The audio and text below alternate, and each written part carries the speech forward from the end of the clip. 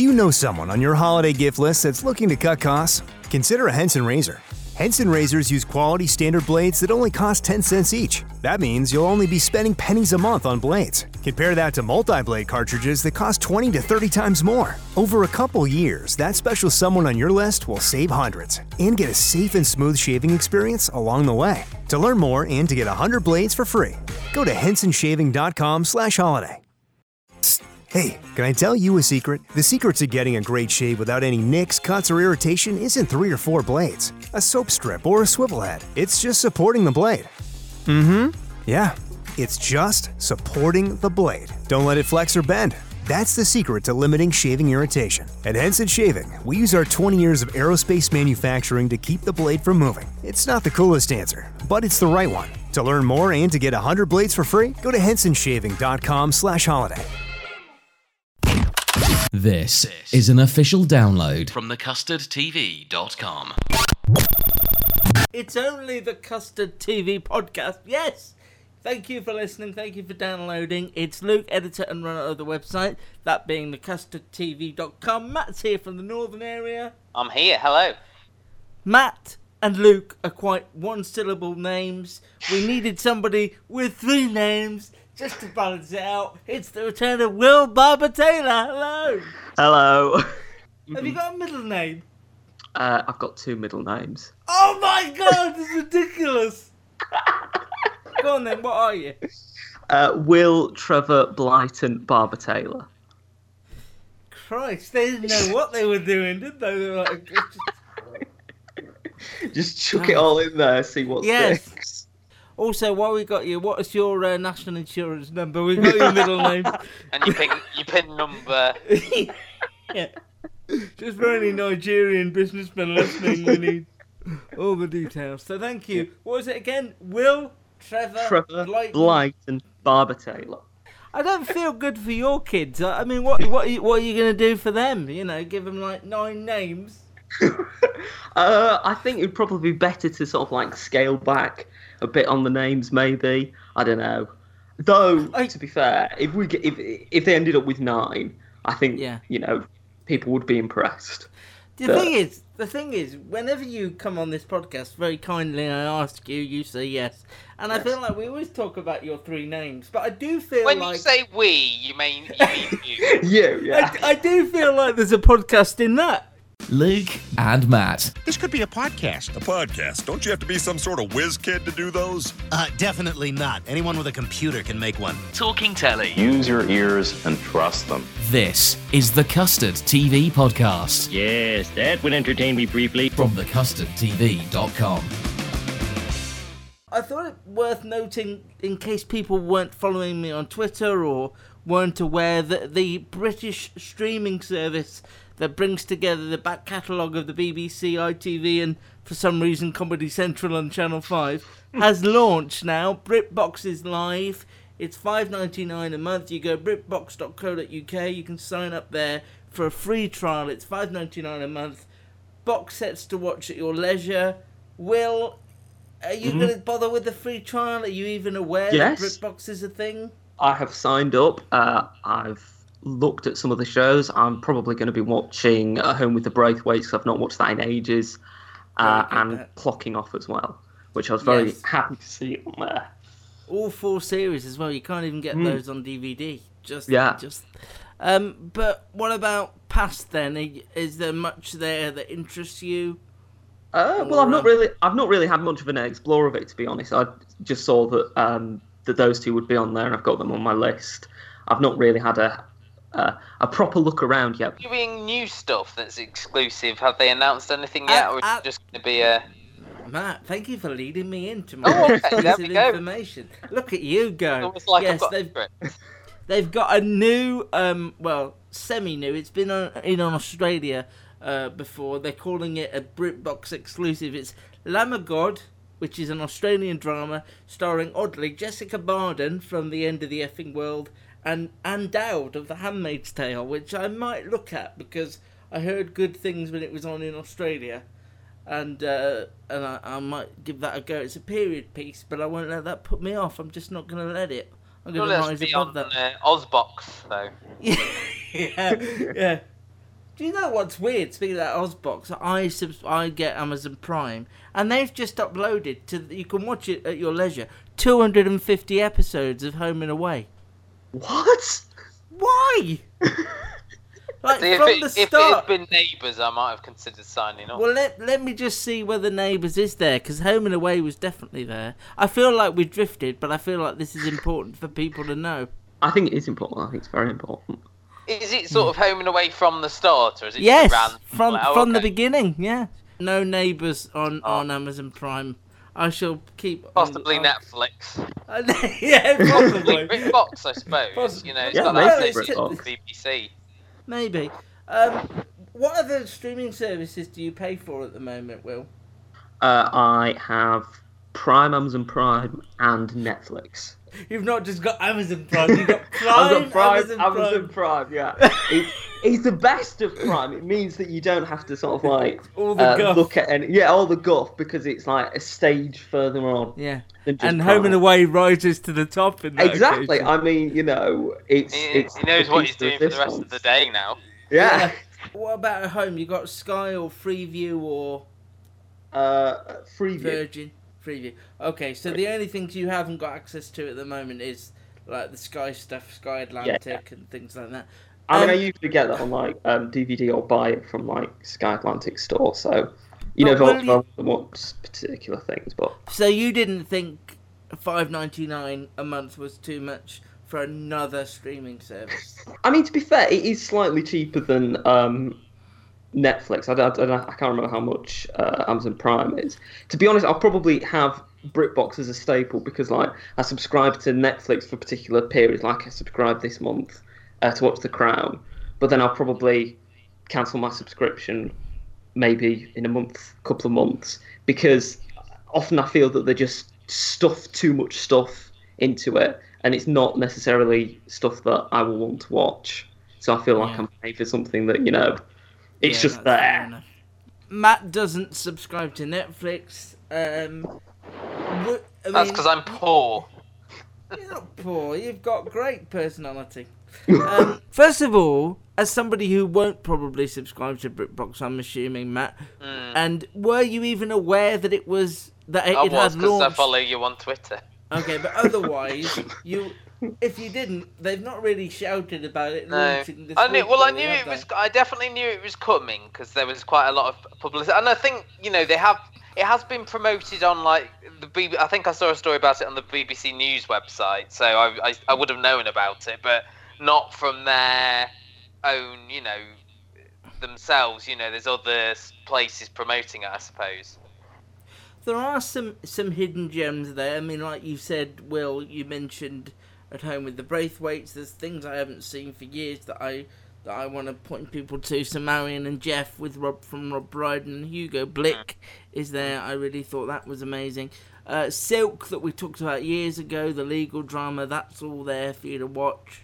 And it's quite an easy website to navigate. I'm more interested in it when it becomes an app on your TV, because at the moment it's just a website. But have they said anything about that? Yeah, if you've got a Samsung TV, then it will be coming to that. Otherwise, it's taking a bit longer to get onto other ones. Or if you got an Apple TV, it'll be there. And also, they've announced that in 2020, Channel 4 content will be on there as well. So that's good, because there's some retro Channel 4 stuff that I really hope will pop up on there. And of course, the ITV Hub is really unuser friendly, and all 4 you have to sit through ads. So this is a way of bypassing all those annoyances. That is interesting, because I noticed when I was watching the effing world that Channel 4 now are promoting ad-free all 4 for like £3 or £4 a month. Oh, I had no idea about that either. Yeah, it just said watch this without the ad sort of thing. So BritBox, if you want to sign up for your free first month, do it. It's britbox.co.uk, and let me know what you think of the selection. CustardTVReviews@gmail.com is the email address you can get in touch with, or follow me on Twitter @LukeCustardTV. So we are here to review a couple of shows. First of all, I would like to direct you, if I may, to Will's wonderful review of the first episode of his Dark Materials, written by Jack Thorne, adapted by from Philip Pullman novel. Will, give us a bit of a background on this, because you are familiar with the source material, and so that's why you're the right person to be writing the review. But how did this compare, first of all, to the book you remember? Because a lot of the criticism of it that I've read, there's been two sides of people going, it's really faithful to the book and I like it for that, and then the other side of the audience is going, it's almost too faithful to the book, but it's taken too long to get anywhere. So how did you feel? I felt that in terms of being faithful to the book, it is very faithful to the book, in comparison to the film that came out, I think 2005, which was an adaptation of the first book, which this first season is based on, which tended to rush through a lot of the plot and sort of like weakened some of the subplots and some of the secondary characters. I think it depends how you view it, because if you just want the sort of like the core elements of the book, the main plot points, then this probably isn't the adaptation for you, because it does go quite deep into the different elements of the book and the different storylines, and it goes at the same pace as the book. So, I mean, I personally like it because I really enjoyed reading the book and reading it at the pace that Philip Pullman had written. But if you felt it could have been a bit quicker, then I would say that this probably isn't the TV adaptation for you. What about the performances? A lot of people praising Ruth Wilson and the young girl who is the centre of the show. It's her first TV performance as well. Mm-hmm. I really enjoyed it. I think that Ruth Wilson's performance as Mrs. Coulter is brilliant. I think, because some people were saying that on Twitter that, it's just Ruth Wilson playing another sort of like charming psychopath like she did in Luther and I think a couple of other things. But I think that there's a bit more, I wouldn't say depth, but there's a bit more sort of like layers and sort of like shades of grey in her performance of this. And I think her motivation, the way she gets her motivation across in the first episode and then through the rest of the series, is done very well, and it's very believable for her as the character. And I think she has a really good chemistry with, I think I'm pronouncing this right, Daphne Keane, who plays Lyra, who I think she was in one of the X-Men. Logan, yeah, the last Wolverine film. Yeah, and she was very good in that. But I think in this, she's sort of like, because in that she's sort of like, I won't say anything about it, but she's quite a different character in a way as a child character than she is in this. And you get a real sort of like sense of wonder and of desire for sort of like adventure in this. And I think she puts that across really well and bounces very well off Ruth Wilson's character. For me, I just found it completely inaccessible because I hadn't read the book. I don't like fantasy as a genre, so for me it was almost relief that it's one less show for me to have to worry about. But Matt, you feel like you read the book a long time ago. I think I read the first book, again around the same time. I think it was part of that uni course where oddly we also read Watchmen, so it was a bit of a weird one. But I think I agree with the criticisms of the sort of trying to be faithful to because there's a lot of stuff to sort of explain and set up, isn't there? And I think that's where other people have struggled in the past. Like there was a film, wasn't there, of the Golden Compass back in I think 2007. I think it's hard to, and I suppose especially with TV where it's sort of split up into episodes, and because it's on the BBC, you're having to wait a week for the next episode rather than say if it was on a streaming service where you could binge it all at once. This episode was very exposition heavy. There wasn't a great deal of action. It was a lot of people sitting around in rooms talking and explaining the plot to each other. I don't think I'm going to continue with this either. I can appreciate why some people would like it. I wonder if it will guide people towards the books who don't know it already, or if it's more for people who have read the books, who want to see this sort of faithful adaptation, because that's what it feels more like. I agree that the performances were very good. I thought Clark Peters was very good as well. From The Wire. He's good in most things, really. But yeah, no, I'm with Luke in not going to continue watching this. But it's nice to have like on 8 p.m, isn't it? Like an 8 p.m. sort of family drama. I remember when was it Nicole we had on, who was sort of saying that there's not a lot that the family can sit down and watch together. And this is something that they can do, and I think there was a lot more of it when we were growing up, Luke, than there is now. So it's nice to see that, even though I'm not going to watch it, I do appreciate that they are trying to do something which appeals to the whole family. Anyway, speaking of Jack Thorne, he's a busy man, or at least he was.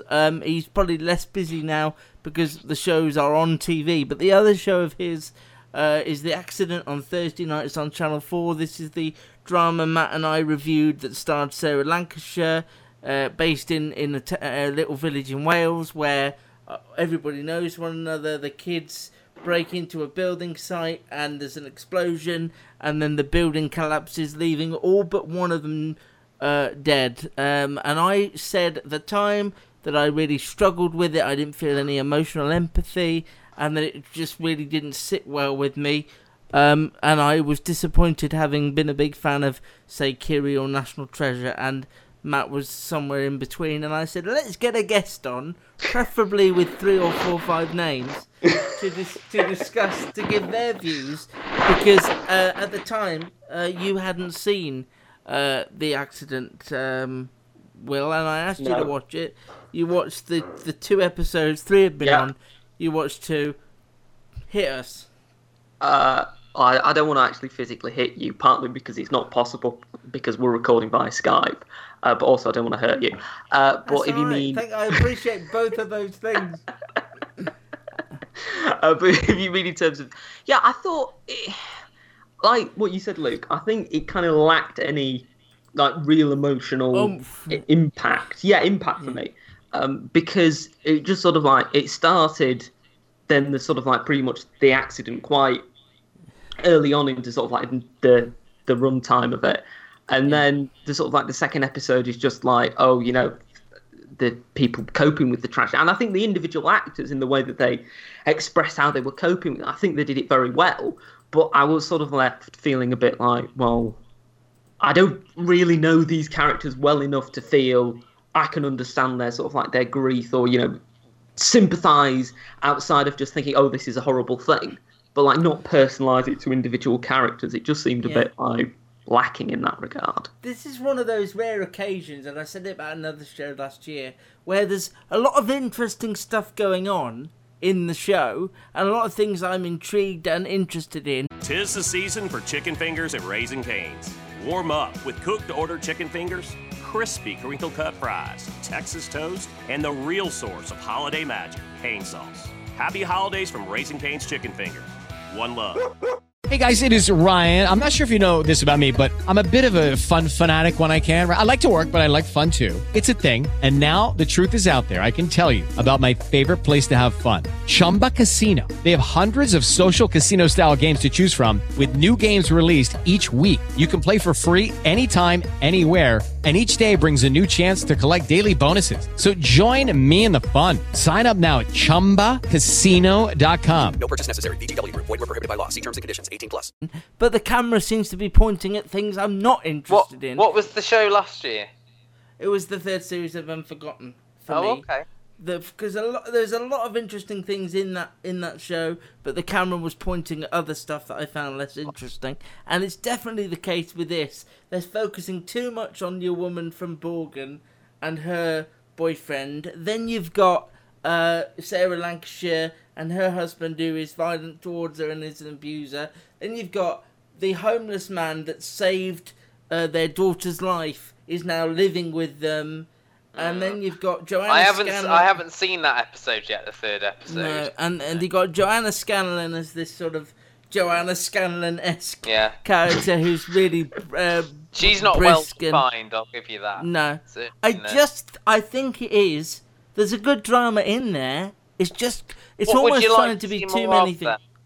I'd like to see more of their coping mechanism. I couldn't give 2 jots about your lady from Borgen and all her side. I appreciate it's an important level of to the I story. suppose what they maybe don't need to show you is her personal life, but I think it's putting a personal face on that side of things, more so than this just being the authority, the people who are ostensibly in the wrong, the people who are going to be sort of the focus of the criticism.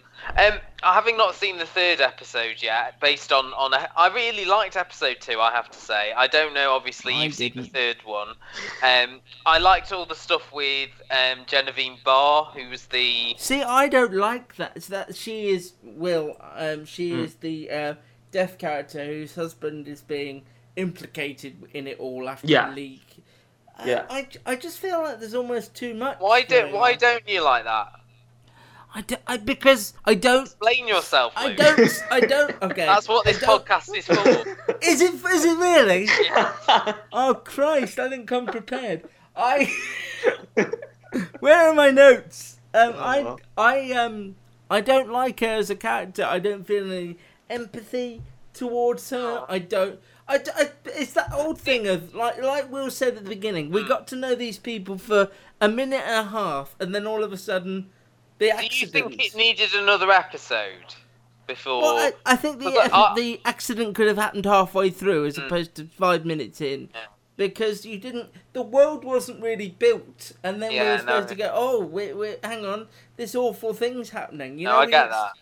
That's one of my biggest bugbears when a show is about one thing, and they do that thing immediately, because in today's world you've got to grab an audience and they want the accident of the title to be quite quick. But I suppose with Kiri, you got to meet Kiri quite a bit. You had that empathy, because I remember you saying when we reviewed that. Because did that not end, that first episode, was it the end or the middle of the episode where she went missing? Middle, I think. Middle to the end, so you got that, and I sort of get the thing that you wanted to know the children a little bit more, but I suppose it's about the grief of the parents, isn't it?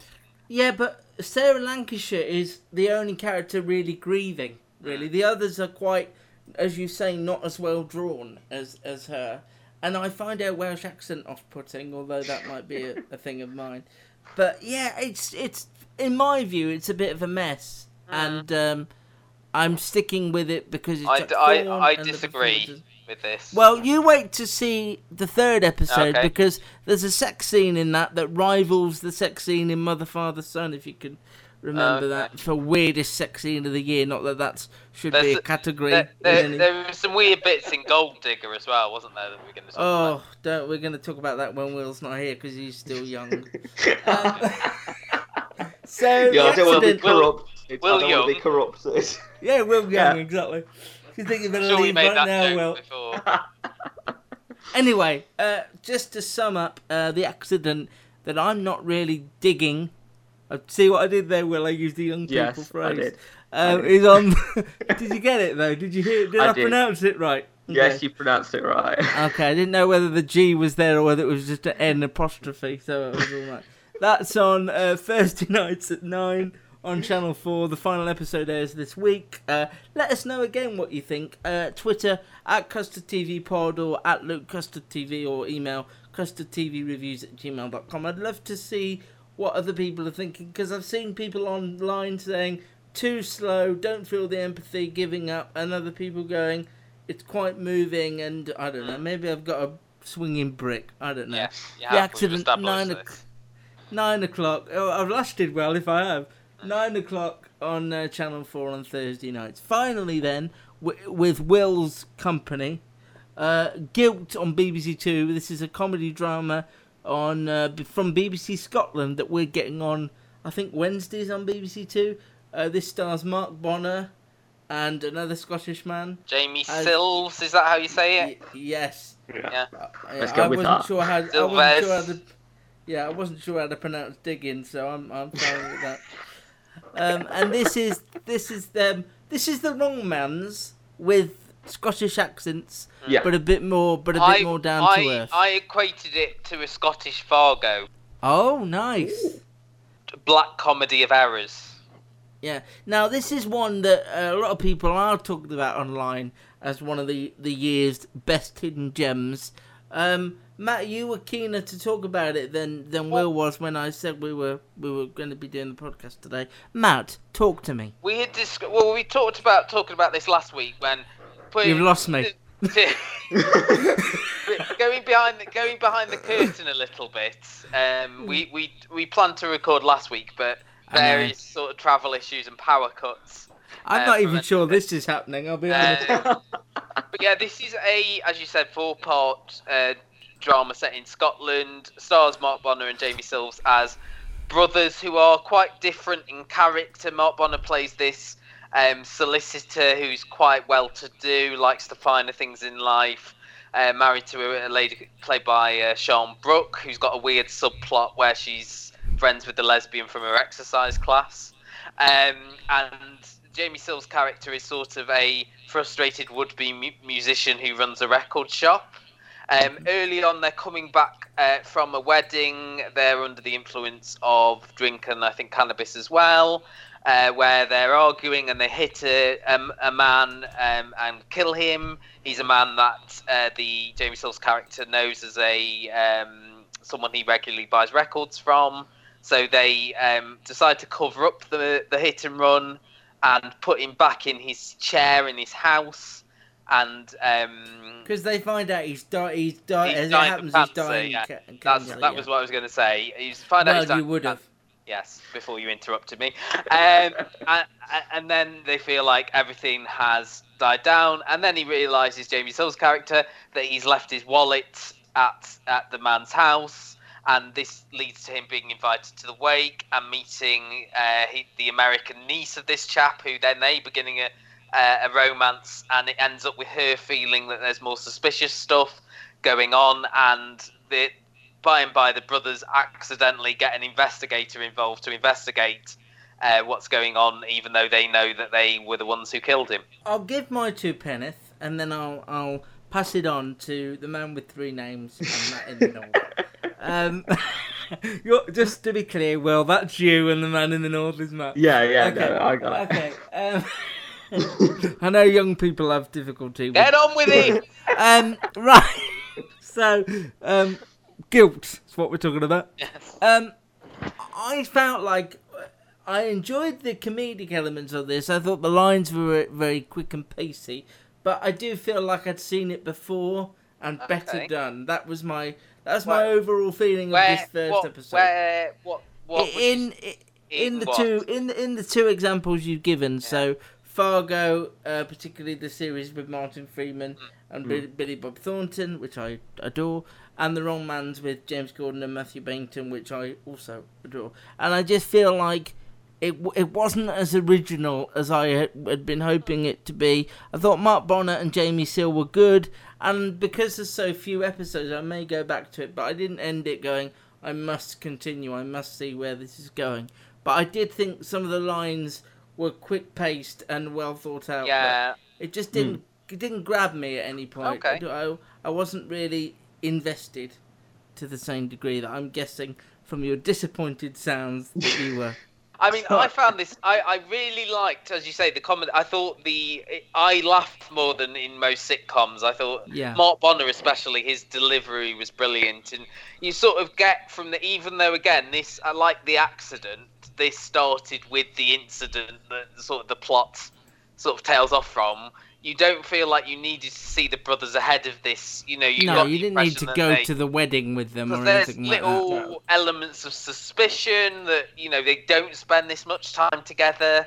As the Sean Brooke character, the wife, is saying that, it's odd and there's something going on and they keep having to cover their tracks. I am intrigued to see how it ends, even though there's sort of only sort of 1 or 2 sort of endings to this, but I think the chemistry is really good, the humour is really good. I think they built the pace of this was well done, the suspenseful elements. Yeah, I thought it was, because I didn't know a lot about this going in, it was a real surprise to me. I didn't know what it was about really, and I think the results I really enjoyed. I would just say that I liked the comedy and I thought the performances were great, but I did feel that there was some sort of like, to get to the point that they needed to get to, I think that they could have done it a bit better.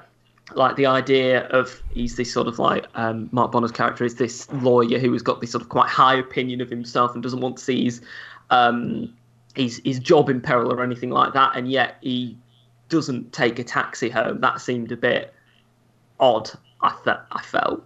And then when Jamie Sill's character loses his wallet, he doesn't notice that he's lost it for like a week until the solicitor of the guy that they accidentally killed. He did actually mention it. He said he thought he'd left it at the wedding. He said, I left my wallet at the wedding. He did mention that earlier. All right, okay, fair enough. But it I don't know, it just sort of like felt that with the whole thing with the wallet, that would he not, if he did think it was... Are you aware how comedy works? Yeah, no, I know how comedy works. I know how comedy works. I'm just saying that I felt that they could have come up with something that just made a fair enough bit more of a logical sense in terms of getting from point A to point B. In terms of the wallet, though, I mean, they didn't find the body straight away, did they? No, and I think that's it. You know, I suppose he might have rung the person, whoever the wedding was, and gone, "Have you got my wallet?" But I think before that, he got that call from the place. But they did have that line in there. I get what you're saying, I suppose, about him getting a taxi back. But I suppose if he was sort of offered a lift by his brother, I think we'd be breaking it down to this level. Well, that's what happens when you get sort of classy guests on, like Will. Who don't understand how comedy works. Yeah.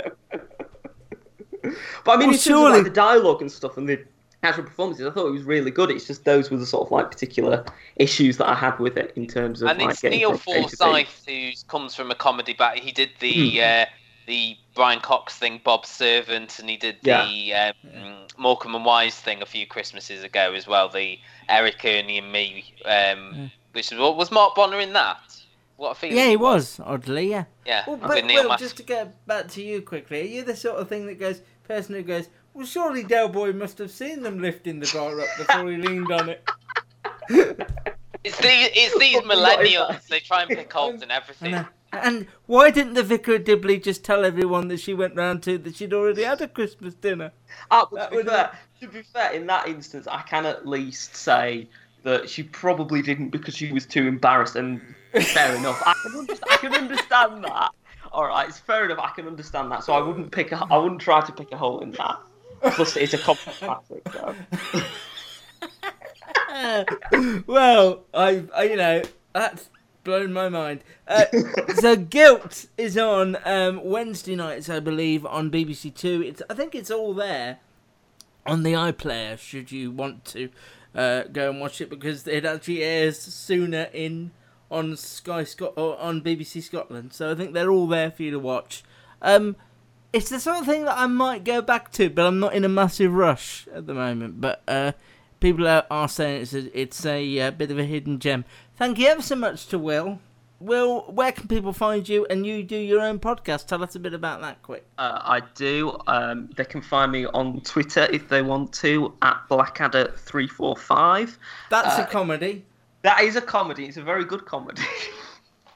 Favourite series of Blackadder, which is it? 3.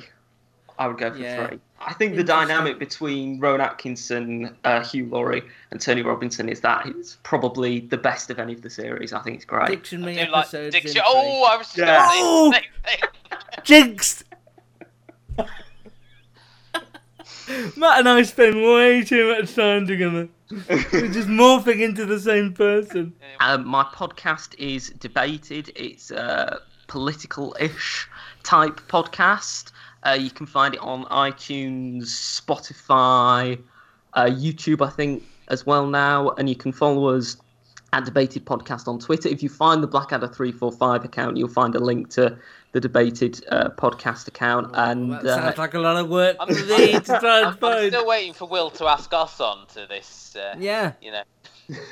You can come on if you want. I mean, we could just come on and talk about the thick of it. Yeah. Or Yes Minister, or Got the Dead Donkey. Yeah. Two of those 3 that Matt mentioned happened to be on BritBox. Oh. So yeah, there you go. Have you got a share in BritBox? No, I just thought, how about a friend? So thank you, Will. Thank you very much. Meanwhile, Matt and I will talk about other shows that only we and the people who've already seen them have seen. Thank you, Will. Cheers, Will. Thank you. Meanwhile, in the land of just Matt and I, we have got... Hello. You're already here, Matt. We don't need to go through I feel like we need a break and previously on. Previously, yeah. We've got a couple of shows to discuss. The End of the Effing World, which everywhere else in the effing world is now available on Netflix, but if you've not seen it, Series 2 is now all on All 4 as well. But Channel 4 were very annoyed last time because people assumed it was a Netflix show. I was just going to say Edinburgh 2018. I can't remember his name. The head of Channel 4. You'll tell me now. Ian Katz. With Lucky Land Slots, you can get lucky just about anywhere. Dearly beloved, we are gathered here today to... Has anyone seen the bride and groom? Sorry, we're here. We were getting lucky in the limo and we lost track of time. No, Lucky Land Casino, with cash prizes that add up quicker than a guest registry. In that case, I pronounce you lucky. Play for free at LuckyLandSlots.com. Daily bonuses are waiting. No purchase necessary. Void where prohibited by law. 18+. Terms and conditions apply. See website for details. Hello, it is Ryan, and we could all use an extra bright spot in our day, couldn't we? Just to make up for things like sitting in traffic, doing the dishes, counting your steps, all the mundane stuff. That is why I'm such a big fan of Chumba Casino. Chumba Casino has all your favorite social casino-style games that you can play for free anytime, anywhere with daily bonuses. That should brighten your day a little. Actually, a lot. So sign up now at ChumbaCasino.com. That's ChumbaCasino.com. No purchase necessary. VGW Group. Void where prohibited by law. See terms and conditions. 18+. Yes. He was, as you say, voicing that nobody knew it was a Channel 4 show because Channel 4 only showed the first episode and then put the rest of it on All 4, and then, as you say, it then went on to Netflix. I remember actually myself and Gary did a brief review of it in the first episode, but you watched it after the fact, so we didn't really get a chance to talk about the first series all that much either. No, it's just one of our favourite shows of the last decade. It's Jessica Barden and Alex Lawther are amazing, the writing's amazing, the music's fantastic, the atmosphere is spooky. Do you want to sum up the plot a little bit? I could certainly try, yes. Yeah. So, and I don't know how spoilery we want to be in terms of Series 2, because... having watched it all on All 4, there is a certain part of this series that they don't actually reveal in the sort of the plot synopses certainly on the All 4 when you're watching each episode. Okay. So I don't know. Do we want to be spoilery and just say put the time code on the thing? I think so for a little bit. Yeah. So we'll put the time codes for this review on there. So if you want to skip ahead to our review of whatever's coming next, maybe Gold Digger. Mystery there. then please do, and then come back when you've watched it. So Go ahead. So Alex Lawther and Jessica Barden star as James and Alyssa, two teenagers. They're outcasts in their own worlds, basically. Alyssa has a mum played by Christine Bottomley, who is getting married again at the start of the first series and has two young twins.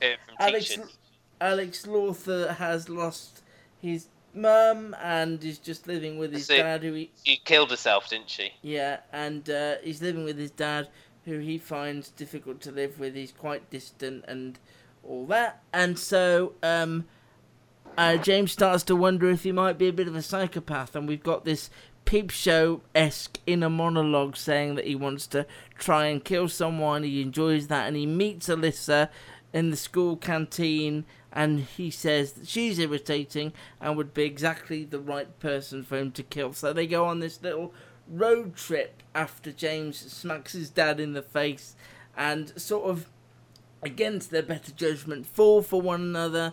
They go into this guy's house and end up attacking him with a knife after he attacks Alyssa.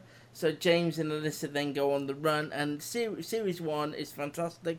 I don't want to spoil a lot of it for you, but the end is them together on the beach. They've sort of come together. They know they love each other. They know they're a couple, and it ends with a gunshot, and you don't know whether James has survived after he's caught by the police. Now, after the end of Series 1, I was completely self-satisfied. I didn't want any more, and I thought it was a work of perfection. I love the fact that the episodes are sometimes under 20 minutes. It felt revolutionary and enjoyable for that, and it was really quick and really well paced. And then they announced, because it had been such a huge success on the streaming service, that of course it was going to get a second series, and I started to worry.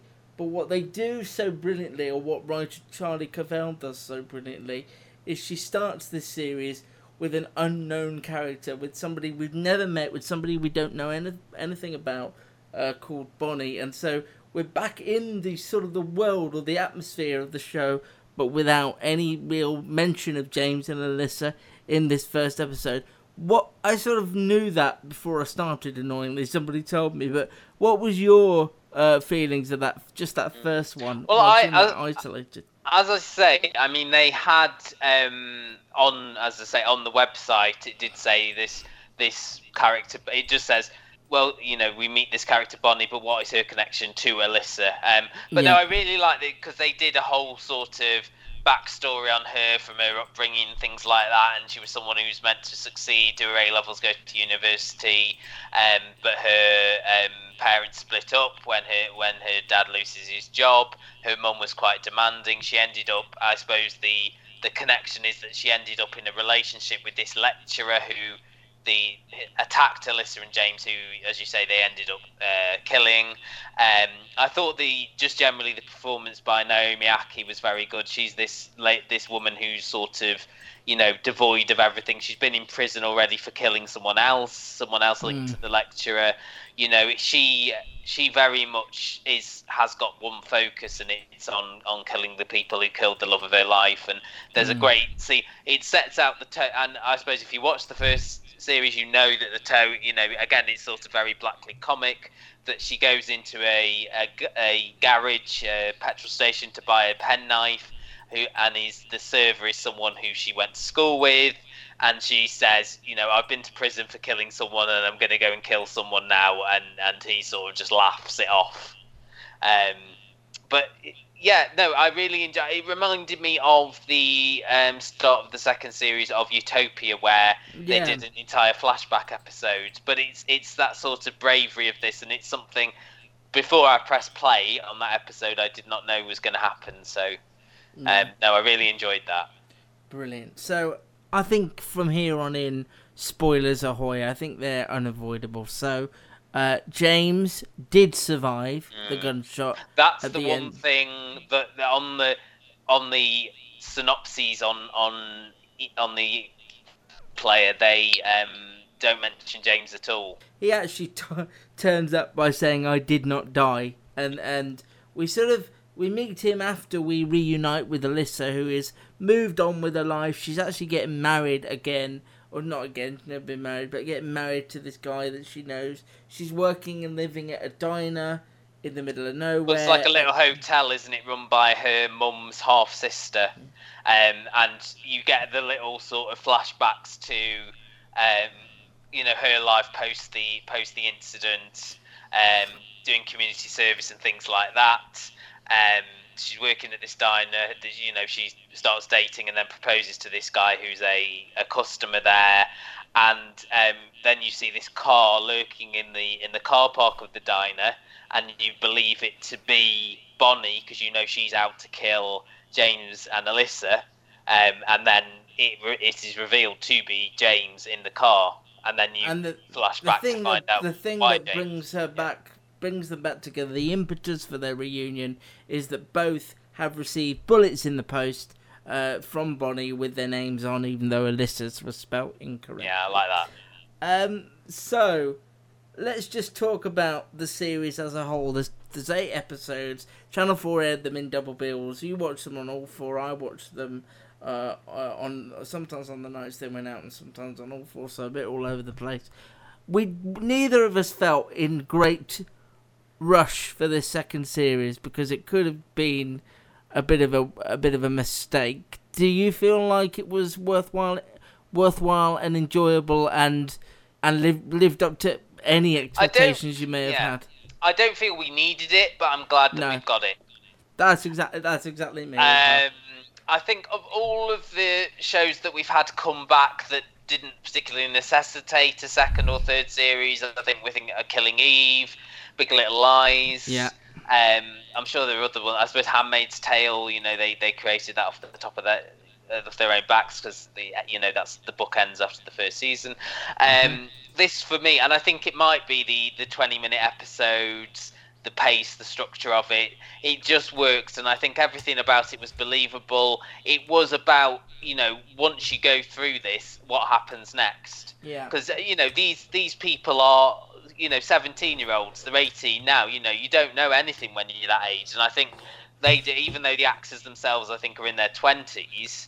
They do a great job of playing like these innocent, damaged people who are trying to cope with this. I mean, the James character, he was shot but survived. He learned to walk again. He was forced to break up with Alyssa via a letter, with the Christine Bottomley character coming to visit him in hospital, and then his dad dies as well. I thought was a bit of a shame because I thought Steve Oram was brilliant in those few scenes he was in before his character had a heart attack. And one of the sort of tropes of this series is that he's carrying his dad around in an urn the entire time after their car gets impounded early on, and they feel that that he might lose him. So that I liked as a sort of a running gag. But yeah, I mean, the themes of the series as a whole. I mean, I thought Jessica Barden was the star here. I just thought she was absolutely brilliant as this girl. That character is one of the best characters on television. Clearly suffering from some trauma, and you hear the inner monologues of both characters, and I think you get the. I don't think it would work without that, but I just think this is someone who's clearly... I think we said that at the time. They would just come across as cold and bitter if we didn't know what was really going on behind the eyes. Her realisation at the end of this series that she does need some psychological help was the sort of the summation of it, really. I felt that, I don't know, it might have just been that I finished it off quite late last night, but... The final episodes maybe it felt like it petered out a bit once they got back to the diner. With a great but it was the bits with Bonnie and Alyssa in the diner were obviously a sort of homage to the Al Pacino, Robert De Niro scene in Heat. And I love the little cameo from the guy who played Pierce in Detectorists as Tim is the police officer. The police officer who comes in and then stays because he wants some apple strudel. There's a scene where it appears as if Bonnie has shot them. And I gasped at that point and may have even sat forward in the chair. And I didn't for 1 second believe it hadn't happened, because this is the sort of show that would do that.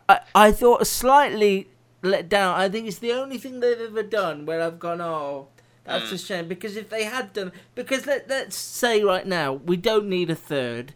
I know we said we don't need a second, but we definitely don't need a third. Because they've resolved everything now, haven't they? They ended the series with them holding hands. It was a classic sort of romantic ending. Yeah, they are. They've come to terms with who they are. They've come to terms with what's happened to them, and I'll be hugely disappointed if there's a third, because the third won't have that jeopardy that the first two have had. But I was just for a second, as much as I love those characters, I did think it would be amazing if she shot and killed. I agree, actually, because they linger on that shot for longer than you would expect. This is her fantasy. They're both saying you don't have to shoot us, and then she just. And I suppose there is.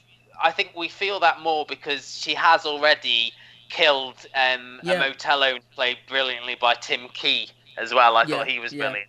All the little cameos that they had. I mean, Patterson Joseph as well as a chemist. He really surprised me by how good he was in that role as well. But it reminded me, this was a guy who sort of came to prominence in Peep Show. I mean, we've seen him in a lot of dramas, but he was a regular on Mitchell and Webb as well on their sketch show. So he has got that comic sensibility about him, and I thought he was brilliant in the scenes where she goes to a chemist. I suppose the theme of it is that they reunite, and then they are basically carrying with them the woman who wants to kill them both.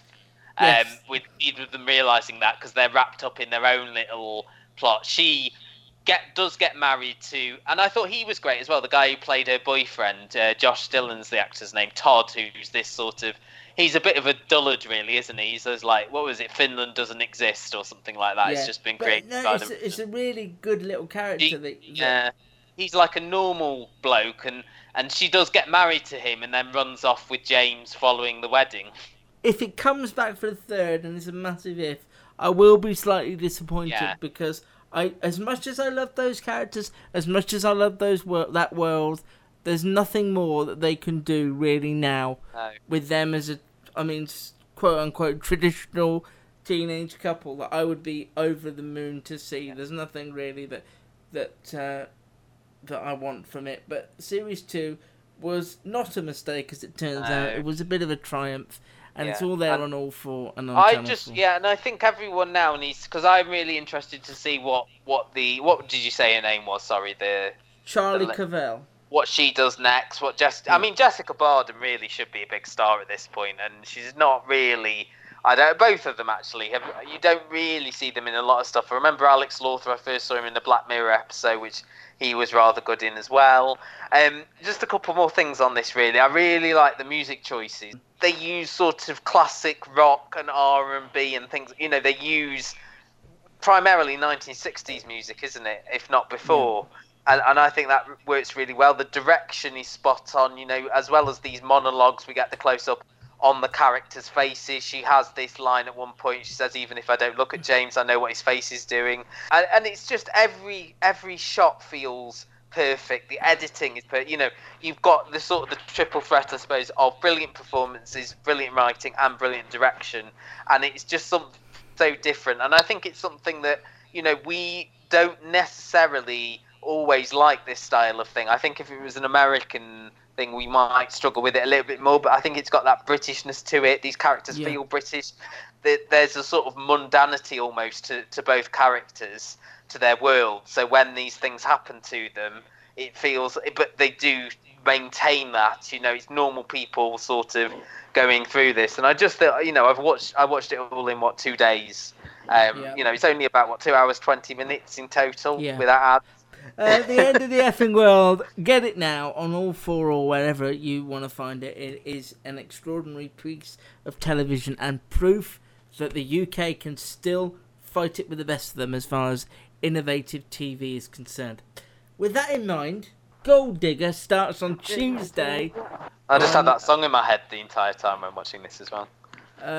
On BBC One, and it is the story of a woman who, on her 60th birthday, having split up from having her husband leave her and settle in with another woman, she goes for a birthday visit round a museum, as everyone will do on their birthday, I presume. Well, I suppose the thing is, she's got 3 grown-up children, all of whom she's booked a meal at a posh restaurant, and they all abandon her for one reason or another. So she decides instead to, because she doesn't live in London, does she? She's travelled especially into London for this meal that all her children then abandon her. So she looks around this museum and happens to bump into a young guy who, for some reason or another, and it passed me by, they end up sort of dating, and then it is the show is about the repercussions of an older woman introducing a younger man into the family, and the children of that family, who, as Matt says, are all grown up and got their own lives, how they view him. Judy was boring. Hello. Then Judy discovered ChumbaCasino.com. It's my little escape. Now Judy's the life of the party. Oh, baby, mama's bringing home the bacon. Whoa, take it easy, Judy. The Chumba life is for everybody. So go to ChumbaCasino.com and play over 100 casino-style games. Join today and play for free for your chance to redeem some serious prizes. ChumbaCasino.com. No purchase necessary. Void where prohibited by law. 18+ terms and conditions apply. See website for details. The gold digger of the title, or does he genuinely love their mother? So, I have been saying for a long time that the BBC doesn't make human dramas anymore. They're all about the big ones. And why don't we make sort of homegrown dramas about people anymore? And then Gold Digger arrives, and I found it completely insufferable and couldn't wait for it to end. I think it's one of the worst things I've seen the BBC do in a while. Matt, what about you? Explain why. Use your words. I found the kids so irritating that I just wanted to smother them. I didn't believe in the relationship between the woman and the guy. It just felt so clunky and a mess. There's some lines of dialogue which, yes, I should have written down, but I thought was so awful. I just didn't like it at all. I just wanted it to end. I just really, really disliked it. And it did. Although I keep saying it didn't. Why don't we make these human dramas about people? It didn't have any humanity in it. The people were all so wooden. Oh, what do you mean by human dramas, though, Luke? Well, you know. Okay, so a good example of that would be Last Tango in Halifax. I'm not that bothered about an elderly couple reuniting and falling in love again. It's not the sort of thing that I would ultimately go for. But there's so much humanity in Derek Jacobi and Anne Reid, and their connection feels so believable. And then you've got Sarah Lancashire and Nicola Walker on the other side with their lives and how they all entertain. No, I get that. This is just... It does feel now, and I think this is a problem in all media, that they're thinking about who can we sell this to next. And I think we've said this many a time. I think the one difference, and I know you disagree with this, is years and years. I thought that had this. If you just stuck with it, you know, I bought into the family dynamics in that. Okay. Despite the sort of, you know, the look towards the future, it still felt like the family at the start. And I think maybe Anne Reid is the connection there. But I think here it reminded me most, and I know you stuck with this more than I did, of Mother, Father, Son. You know, we've swept in a big international star in Julia Ormond, who was a big name in the 90s. I didn't know her at all. I looked her up and I still didn't know her. I mean, she had quite a few big roles. The sort of mid-90s films. She was the star of the remake of Sabrina alongside Harrison Ford and Greg Kinnear, and she was also in the First Night, the King Arthur thing with Sean Connery, and I think Richard Gere actually were drawing that comparison. But here, I mean, of everyone, I suppose she was the most intriguing character, but I think it was all, as you say, I would agree with clunky. They do meet, they have this connection, you know, I think she thinks it's a one-night stand. I think it's Ben Barnes who, you know, was on screens 10 years ago as Prince Caspian. He was also in Stardust. But he playing a rather bland sort of, I think he's a copywriter.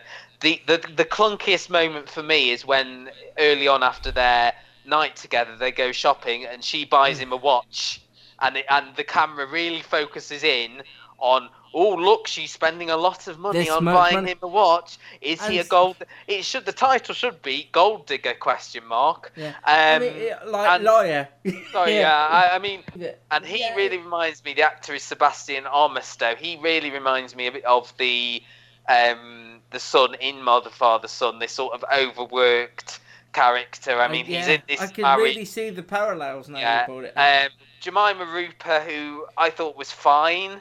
She's always really fine. Didn't give her a lot to do. And then the youngest son didn't look like anyone in the family at all. That really annoyed me. The better actors, like Alex Jennings, for example, I don't know if looking at the sort of trailer for the second episode, if he's got a lot more to do there, because it's sort of him coming towards, you know, meeting the Ben character for the first time, and we had a bit of Julie McKenzie as well as her former mother-in-law. And we didn't mention Luke Special. The flash forward to a year forward where she's driving away from her wedding wearing a wedding dress. Another parallel to the end of the effing world. Who would have thought these shows had so much in common? It's a shame because the premise is intriguing to me, almost in the sort of Dr. Foster-esque intrigue and things, but the way it's done, the way it's written, the performances, they're all so wooden. I mean, Julia Ormond, I just kept thinking, how good would it have been if Leslie Manville's mum character was in this scenario? Yeah. She's so warm and lovely, and you'd hate to think of her being taken advantage of. Here, I couldn't give two hoots. No, what she's happens. very cold and distant, wasn't she? Everybody is. Her children were cold and distant, and you could understand why if they'd been brought up by her. And it's a shame as well because this is the follow-up to 13 from Marnie Dickens, which, again, was quite a human drama. We were drawn in there by Jodie Comer and her performance. I mean, there were clunky bits in that with the investigation, but she had a central character who you really cared for in a heightened premise, more heightened than this. That was believable. And, I mean, I don't know if this is just first episode nerves, but we got like the flash forward, which I had no interest in whatsoever. You know, apart from that scene where she buys him a watch, there's no suggestion that he is interested in anything other than her. I think the insinuation is, or if this was an older man and a younger woman, you wouldn't have an issue with it at all, but they don't make a big deal of that, really. So at the early point when we met the kids, I made a prediction. I actually wrote it down on my notepad on the computer, and I said... You put it in an envelope. And I sort of said, at some point during this, the older kids are going to say, our mother's having more sex than we are. Because I just thought that's the sort of line of dialogue you'd expect them to say. And about the 45-minute mark, Jemima Roper turns to her annoying brother and goes... Rupert, sorry, yeah, she turns to him and goes, our mother's getting laid more often than we are. I thought, that's exactly what I thought you'd say. There's a really clunkiness when the two worlds collide, because she says to the younger son, well, she says to all three of them, I've got some news for you. And he says, oh, you're not dying, are you? I mean, and actually, you say that about the line. I had a similar prediction that he would think that he was their waiter when he first came over to the table. Yeah. I tell you what, I mean, I may cut this out because only you and I live in this world where we have semi-vivid memories of older shows gone by. But it reminded me of one of the first shows we ever talked about, which was Leaving, which was a very similar premise where Helen McCroy of Peaky Blinders and, funnily enough, Mother, Father, Son, worked in a hotel with this young lad. They sort of have a passionate affair. Oh yeah, he started at the hotel, didn't he? Yeah, Callum Turner of the Capture. They work at this hotel, and it's about their relationship and the fallout from when the family discovers the affair. So it's not exactly the same. Yeah, because here she's a divorcee, and there's no reason why they shouldn't be together here. Whereas in Leaving, she was in a relationship, she was a family woman in that, so it's a little bit different, but it's that sort. I liked Leaving for what it was and for what it tried to do, because I liked Helen McCroy. To a degree, I must have liked Callum Turner, although... Who played the husband in that? Because I think you liked that relationship. Somebody well known, I can't remember who it was. You liked that relationship and the fact that there was he wasn't an he wasn't abusive an awful husband. Man, no. He just sort of, over time, sort of neglected her a bit, taken her for advantage maybe a little bit, whereas here it's all like the husband has left Julia Ormond for one of her friends. It's Nikki Amuka Bird, isn't it, from Luther, who's playing the new woman of her ex-husband. There was a very clunky scene between them as well. I think the problem is that they didn't make the Ben Barnes character interesting enough for you to care about whether he is manipulating her. There wasn't that ambiguity there to his motivation. You know what I mean? It's sort of, he was written so bland. The only suspicion you got was that first scene where she's driving away from the wedding really upset. There's nothing to suggest that he has any ulterior motives. No, and I would almost be happier with it being spoon-fed to me. Him on the phone going, you'll never guess who I met, or you'll never get... Something like that, so we know as an audience exactly who he is, and so he's playing this dull person to... There's not enough drama. There's not enough drama in this drama. It's so boring. It's relentlessly boring, and I have no desire to watch any more of that at all. It does feel it's in this sort of... this BBC sort of pre-Christmas slot, because they know these dramas are going to be running up against I'm a Celeb in a week or so, that they pop on things which they don't really believe in. We always get a sort of drama like this there was that post drama a couple of years ago set in the World War that neither of us watched, and it feels because this has been on the slate for a while now. I think. What a shame though. Gold Digger, Tuesday night, 9:00 on BBC One. We were also going to review Love and Hate Crime, which is on the iPlayer under the BBC Three strand. It is 3 episodes. It's a second series. We were going to review it. It's tricky to review because it's a documentary, and to review it, we would have to talk about all the best bits about it. And also, we are running long at this point. Yes, we're running too long for me. Just generally, I suppose we can say it's about a youngster who is charged with murdering a young Guatemalan, an 18-year-old, in a sort of very privileged. It's West Palm Beach in Florida.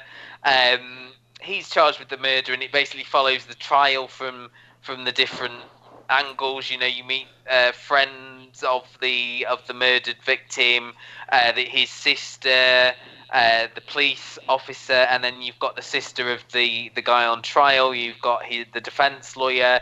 You've got someone on the jury, which I thought was really good, having that sort of perspective. Yeah, you never see that. You never see. Without, I suppose, ruining what happens. What did you think, just generally, to the premise and to the way? Yeah, I have to say the way it was put together. These documentaries, they're not documentaries as we know them now.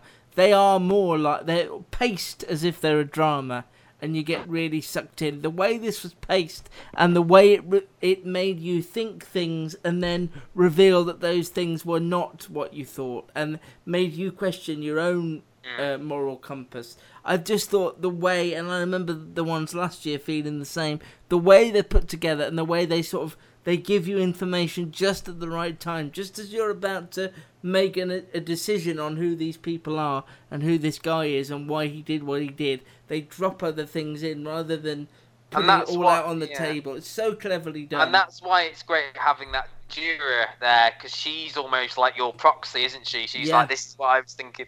The only thing I would have liked, and I suppose this might be a sort of legality thing, is once they gave you the verdicts and showed you that, what her thoughts were, why she came to the decision she did, because they didn't give her name, they just had her as juror number 9. I sort of think I know why she did, but I don't want to spoil it. No, but I suppose I would. That's the only thing. The only thing I didn't like about this was they tried to shoehorn like Donald Trump and things like that in there in one scene. You know, I didn't think it needed it. That passed me by. I don't remember that. There was, I think it was, the friend who worked with him at the restaurant. She was saying things about racism being more prevalent now. Because he's here more than he is at the warehouse. White House. That's but right. It did actually, oddly, and you say it's not produced like a documentary. It did really remind me of Veronica Mars. Because I didn't see that coming. Know if this place is, because I know you don't watch it, but Veronica Mars is Neptune. This place was called Jupiter. And it is a real place in Florida, though. I promise.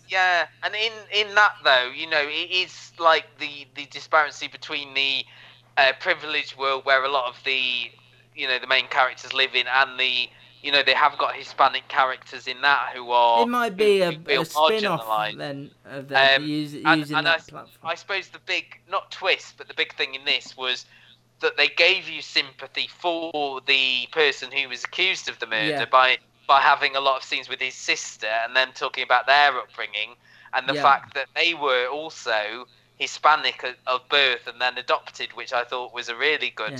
And but it's again, one of those you didn't get that. They didn't say, "Well, hang on, it's not." They didn't present it as it's a story about a Hispanic killing another Hispanic.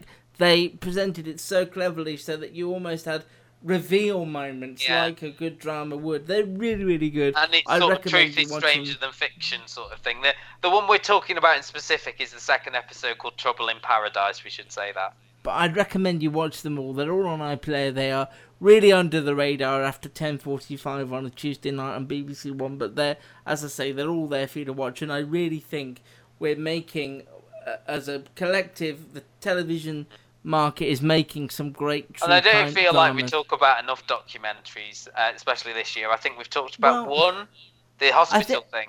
I think the problem with documentaries is that you're reviewing something that's real, so you You can't really But criticise... I suppose we are reviewing the structure and the way they've told that story. I mean, I really liked in this the cinematography and the editing and the little shots they had of, as I say, I didn't like the way they shoehorned Trump in. I suppose we're criticising the way it's made rather than the story as a whole. I think, suppose so. Yeah. So, Love and Hate Crime, catch it all on the iPlayer. That is it now. At Luke wow, Custard... you've got your money's worth. Yeah, didn't you just? We weren't here for 2 weeks and then, wow, we're here again. At Luke Custard TV on Twitter, at Custard TV Pod on Twitter as well, at Matt's TV Bites. For Matt, I've mentioned the email a few times. I'll just mention it again, Custard TV Reviews on Gmail. Speaking of reviews, we'd love yours on what you think of the podcast on any of the apps you use, be it TuneIn, be it Apple Podcasts or Spotify or Stitcher or whatever it is you use. Please give us a 5-star review and also let people know that you've found us. The website we're linked to is thecustardtv.com. Loads of things on there for you to look at, reviews and TV news and all that sort of thing. And quite soon, actually, the Christmas TV listings. Can you believe it? I know. And your best of the 2010s. Yes, which is giving me headaches, but we will. we will night get terrors. Yeah, and night terror. I keep waking up thinking about all the shows on the list and how I'm going to fit them all in. Okay, thank you for listening. We'll be back soon. Yes. This has been another Custard TV podcast. Rate and review us wherever you find us. Search The Custard TV on YouTube, iTunes, and Facebook. Lucky Land Casino, asking people, what's the weirdest place you've gotten lucky? Lucky? In line at the deli, I guess? Aha, in my dentist's office. More than once, actually. Do I have to say? Yes, you do. In the car before my kids' PTA meeting. Really? Yes. Excuse me, what's the weirdest place you've gotten lucky? I never win and tell. Well, there you have it. You can get lucky anywhere, playing at LuckyLandSlots.com. Play for free right now. Are you feeling lucky? No purchase necessary. Void where prohibited by law. 18+. Terms and conditions apply. See website for details.